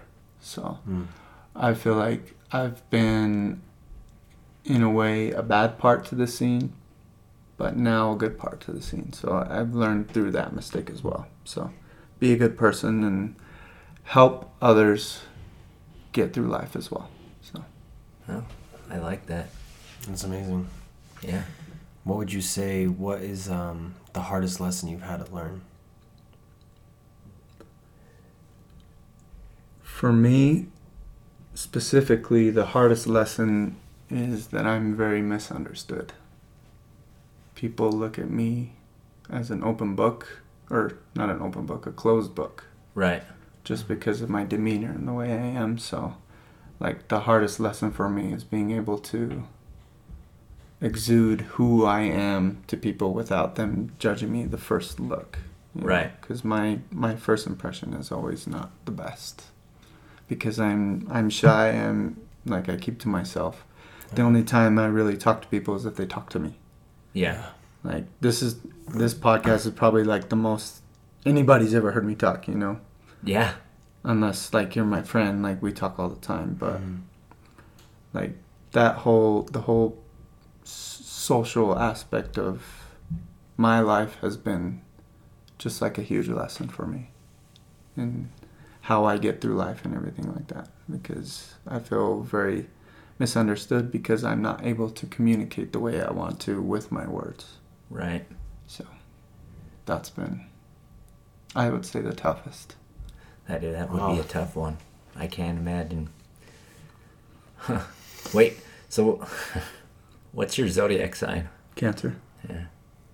Which is crazy because you look at somebody like Jace, who's all out there, and then you look at somebody like me. It's total opposite. It's like, okay, how do I get like him? You know. Well, it has a lot to do with, like different aspects of your zodiac chart, but the three major ones are your sun sign, which you're a Cancer. Mm-hmm. Do you know your moon and rising? I think my moon is Scorpio, and my rising, what was it? It's got to be something conservative. I don't know. I can't remember the rising. Yeah. But, like, already Cancer and Scorpios are assholes anyway, you know? Well, no, they just... The Scorpios, I know, are assholes. Right. You're right. No, I'm just kidding. No, it's not that they're assholes. They just speak what they mean and everything like that. So it's very straightforward. Yeah. But when you get on a Scorpio's bad side, it's... game over. Yeah. They are very big grudge holders.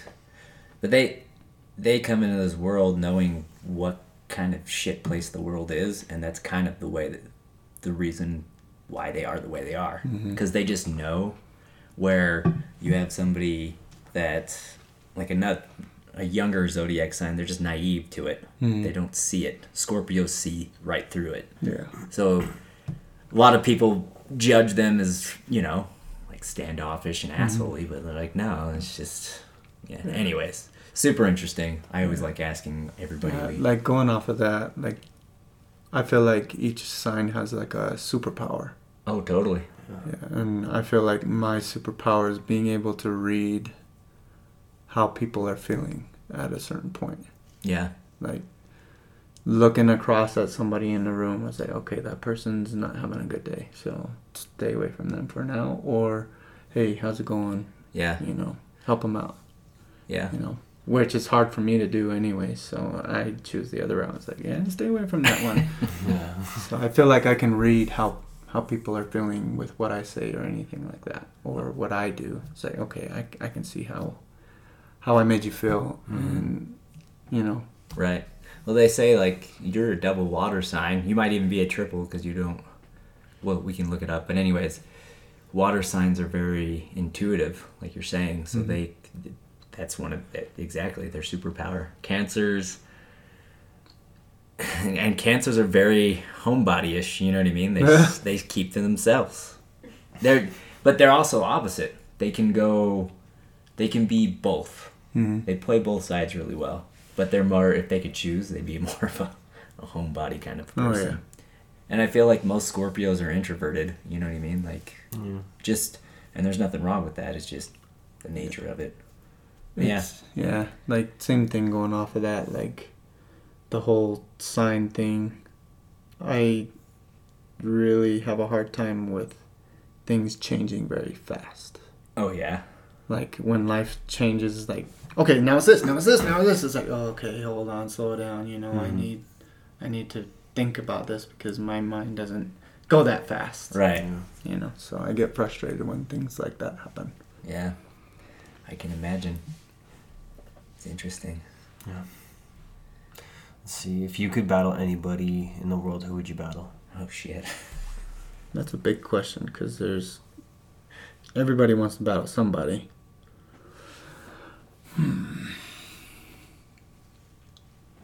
I would say just for fun, if I could, it'd probably be Boo Rock from Ground Zero.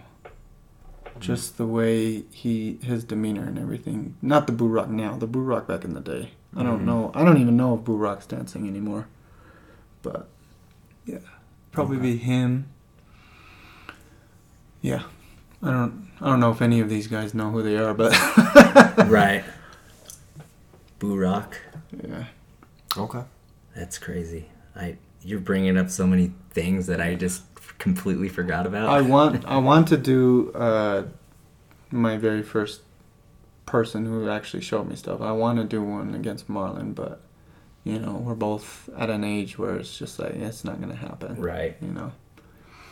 Interesting. We was actually before the pandemic hit, we was gonna do a Flavonoid 10-year anniversary, and he was gonna be one of our judges. And I wasn't bringing him out just to battle him. I genuinely wanted, to bring it full circle. It's like, hey, thank you for teaching me. Would you like to see what I've done with myself and what I've done for this scene? Kind of just to show him, hey, what you did meant something to me. Right. Just to kind of give back to him. So it was him. And one of my favorite b-boys now is Nagin. We were going to have him. And then I was trying to bring back Kenny too. Damn. So, but then everything fell, and I had already bought Nagin and Marlon's tickets. Oh shit. And that fell through, and I was like, yo, I gotta get your tickets back. Shit. Damn. So, yeah. Yeah. Well, shit. Right. I don't know. Do you have anything else to ask him? I don't think so. Do you have any questions you want to ask us? How has this whole experience of doing this helped you guys? So, that's a good question. That is a great question. I think just having you on is a great example, because it's like I've said, I've known of you for probably a little more than 10 years, but I've never ever had a continuous conversation like this. And now I have a greater sense of who you are as a person. And yeah, we're building our relationship, you and me, right now, just doing this, right? So this podcast has it's many ups and downs, but for the ups, it's definitely gaining a new perspective on life, the way, trying to see it through your eyes, and I want to understand it through your eyes. Does that make sense? Yeah. So this is the reason why I wanted to do this podcast, and just to basically learn about anything of everything from everybody. Yeah. He's playing off of what he's saying. Every time you interview somebody, you get to dive into what they actually how they perceive things, how they think, and all that other stuff. Because we're in a small scene, and there's very strong-minded people and people who are very quiet, like yourself. You know what I mean? And it's always, you're not always going to agree with things that people say and do. And my whole purpose of creating this podcast is just to kind of get that perspective, because we only see things through our point of view, right? We don't know what it's like to be a black, different race. We don't know what it's like to be a different gender, or you know what I mean? I don't know any of that. So we've even been checked by people that we're surrounded by on how we're talking or how we're coming off tone-wise. And you don't notice it when you're talking, you know what I mean? And even when you play it back, you don't notice certain things. So you start hearing it, right? You're like, oh, shit, okay. Because ultimately, we want to be politically correct. We don't want to hurt people's feelings. I know we've done an episode on our opinions, and that kind of sparked a whole bunch of shit. And in the moment we were talking, and I mean, he even said it. He was like, should we even post this podcast? But you think that you're being like as tactful as you possibly can be while still stating your opinion.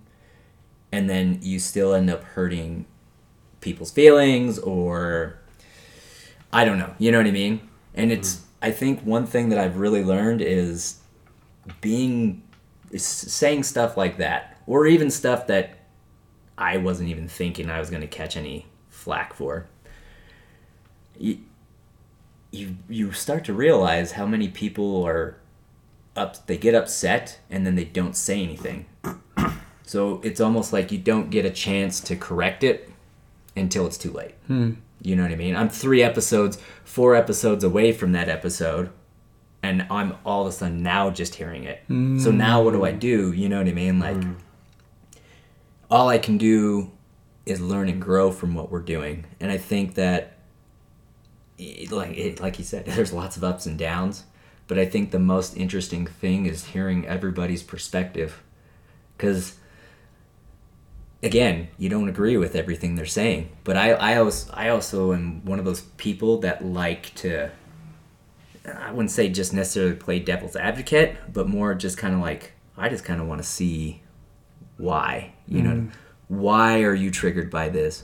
Why are you upset by that? Why do you think this way? Why are you quiet? You know, what's your story? And we've learned so freaking much. It's not even crazy. I wouldn't take it back for anything, you know. And I apologize if we've said anything out of context. Out of context, or something that has made people upset. You know what I mean? But I mean, there's that one episode where we talked about our opinions, and we knew, like, I'm not going to say that shit and not go, well, they shouldn't take it personal kind of thing. Well, if they take it personal, cool. If you want to settle it the B-boy way, we'll take it there. But I'm also down to talk. And I'm also down to have these people on the podcast because I really want their perspective. That's why he was like, I'm going to ask Chacho what his perspective on judging is. You know what I mean? Because everybody has a different perception. Yeah. You know? And I like learning all that stuff. You know? I don't know. That's a long-winded answer. It is. It's just overall just to become a better individual. Yeah. Truly. So, you know, and I mean, you guys had asked me to be on the podcast a while ago, but ever since this podcast started, my name was mentioned. Yeah. So I was like, okay, it's evident that one day I'm going to be on there. It's kind of crazy that it took this long, but you know, I mean, the first introduction, I was like, oh yeah, guys, with the bomb, guys. Hey, that was years ago. At the same time, though, like that's what I mean when I talk about like I wasn't good for the scene. Like I was a complete asshole. Like just learning all these things. I was like, okay, this young buck, I'm gonna tell him this so I scare him off. But he took it like, I don't know what that is, and then I told him, and then I'm sorry, Bon Bon, but that's just how I was. You wouldn't be the same b-boy you are today if it wasn't for stuff like that. I learn, you know. You learn, you grow. Yes. That's amazing. Well, I mean, yeah, we've mentioned you all through a lot of different episodes. You've done a lot, you know. You've been around. I mean, like, seeing that, it shows how much, like, I have contributed. Right. For me, it shows, but, like, at the same time, it's like, what did I contribute? So, like, there are times where I'm like, man, do people forget about me? Like, if I didn't dance, would you know who I am? Yeah. You know? And that's, like, a big question that I've always asked myself.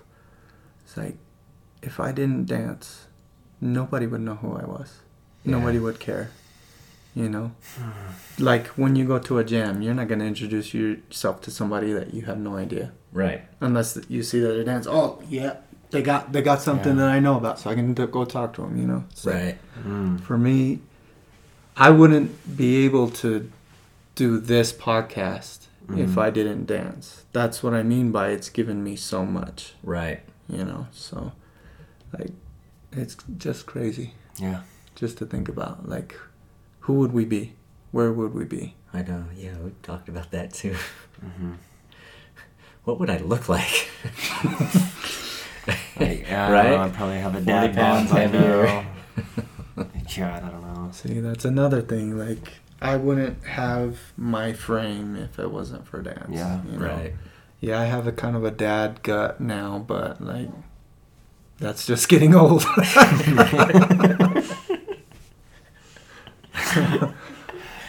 You're undeserving of that. Like, I deserve this. I don't want to be one of those guys that say, oh yeah, back in my day, you know. So Yeah. I still want to be like, you guys should try this, you know. What about that, you know?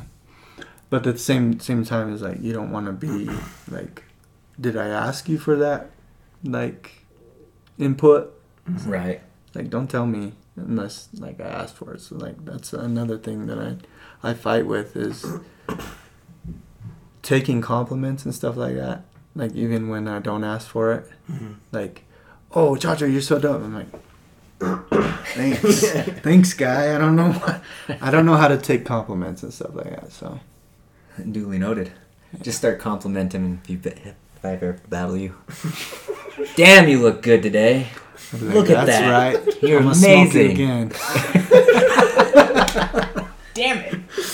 I gotta try it. I That's gotta the thing, switch it though. up. I gotta That's switch the it thing, up. though. Like with battling, it's a whole back and forth.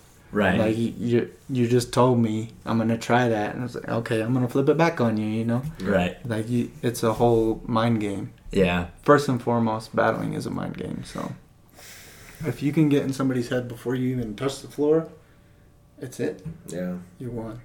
Interesting. That's why I feel like with Slinky, we've had a lot of back and forth. He's won, I've won. He's won, I've won. Mm-hmm. But I know I can get into his head. Yeah. Yeah. And he's told me too. He's like, "You're so intimidating." I was like, "Now you know, Slinky. I'm a nice guy. I just put it on." Just put it on. That's funny. That's hilarious. Some wise words from Chacho. Yes. Should we wrap this up? Yeah, I think Yeah, that's good. That's an hour and 47 minutes that you just talked. Oh damn! Hell yeah. Yeah, I think I set a record for myself. That's awesome. Time flies. Yeah. Well, yeah, thank you again for your time and your wisdom and telling your story. Yeah. Thanks for having me. Like, I don't think for something like this, I don't think if you had the people that you've had, nobody would know about them. Right. Like, yeah, some people might know, but like this kind of helps the scene, but also kind of makes people mad at you. Like, it's a back and forth. Right. So you're not gonna always please everybody. At the same time, though, you're gonna learn. Right. So, like that's one of the main reasons why I keep listening is because I'm like, okay, they said some crazy stuff there. I wonder who they're gonna get flack from. Right. And then like just every podcast, like I'm always like, huh, why did they say that? You know, it always makes me question. So it's a back and forth thing too. Like you guys are learning, I'm learning about how you guys think and everything like that. It's right. not that I'm gonna be like, oh, Joey said this and now I don't like this guy. You know, it's like Joey said that. That's what he thinks now. But like, let's have a conversation and feel like, Yes. you know, Exactly. you know. So, I mean, that's one thing that I think needs to happen too. Sorry, Go on. I thought we was done, You're but fine. No, You're go fine. on. Keep going. Keep going. when somebody has a flack with somebody else, they go straight to the internet Yep. Yeah. to let everybody know how they feel, instead of having the conversation with that person.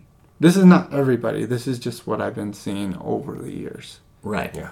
Like, even there was a time when Slinky got online. There was a time blah, blah, blah. These other people got online. Right. Like, I talk about Slinky because he's been talked about, and he said this on the podcast Yeah. where he was on that interview and everything like that, you know? Mm-hmm. So, like, putting the business out is not, it's not your, Yeah. you know, if it's their business and it hurt you, talk to them. Don't go, hey, this person said this and this is how I feel. Right. It's like, okay, did we ask how you feel? Yeah. You know, it's just like me saying, hey, Bobby, you should do backspins. You're like, did I ask you? Yeah. You know? It's like, okay. You know? Totally. I know. Just this whole online thing has made things go so crazy and people are getting so sensitive. Yeah. I mean, I get all the movements that have happened and everything like that, and as it should, you know? Right. But at the same time, it's like people are using the internet too much now Yeah. that it's not helping. Right. It's doing more hurt than help. Like with the whole like shootings and stuff like that. Yeah, that should be posted. But like, oh, you hurt my feelings. Yeah. Yeah. You know. I agree. That goes back to what we were saying. It's just like if you have an issue, and it's like a serious issue. Yeah, it doesn't need to be plastered everywhere. It doesn't need to be plastered everywhere. Go to the source. If you care to fix it. Yeah. If you don't care to fix it, then it ultimately whatever. I feel like when people post stuff like that, they're trying to get attention on themselves. Right. Instead of helping what the problem is. Yeah. That's my opinion. That's We can talk about it more. If you feel like it, hit me up. You know, I'm not afraid to talk. So. Right. Yeah. Wise words. Do you want to shout out anything now that we got you on the air? Instagram? No, I don't. Your program. I don't need anybody knowing about my Instagram. Just the school dance. They've been holding me down. Eric, the diss, like just that whole thing that's going on right now. Like that's my main focus. And then my family, of course. My mom, my dad, of course. My crews, Dirty Hands, Angels of Death, Flavonoids, House of Flavor. You know, those are all things that I've helped build, and I'm glad that I did. And just like generally happy with what I've done for this scene, and I hope that one day that this scene realizes it. Like, Totally. so. Yeah. Yeah, no, you've contributed a ton for the scene, and just you teaching alone, it's enough in my eyes, honestly. So, yeah, anybody that wants to get down with Chacho, hit him up, School of Dance, whatever. Any last words, Bobby? No, yeah. Like I said, it was really awesome having you on and hearing your story. And yeah, I mean, you haven't been mentioned on this podcast for no reason. You know, like, again, I know you hate compliments, and here we are. Yeah. You've done a lot, and, you know, Yeah. I think you're a great, amazing teacher, and you have a lot to offer still. And just keep doing what you're doing, because you're killing it right now. And that's all I got to say. Sweet. And yeah, thanks everybody again for listening to the podcast. Please like, subscribe, share. It helps us get the podcast out and helps the podcast keep going. Hit us up on our Instagram, which is talk_kings with a Z on Instagram. Yes. And then also, really quick plug, the Shine Battle is happening next weekend. December 4th. December 4th. I think the doors open at 7 p.m. And it starts at 8. There is a 2v2 all styles, but that's by invite only, and they've got their top 8 right now. And then there's a 2v2 open breaking. Winners get $200. Chang, chang. Our man Chacho is going to be judging the all styles. Hey. And yeah, should be a great time. Hope to see everybody there. Yeah. And again, tell your mother. Tell your brother. Tell your father. Tell your sister. Oh my God. You're done. You're done. Tell your cousins, folks. Tell everyone. Tell everyone. Have a great rest of your day.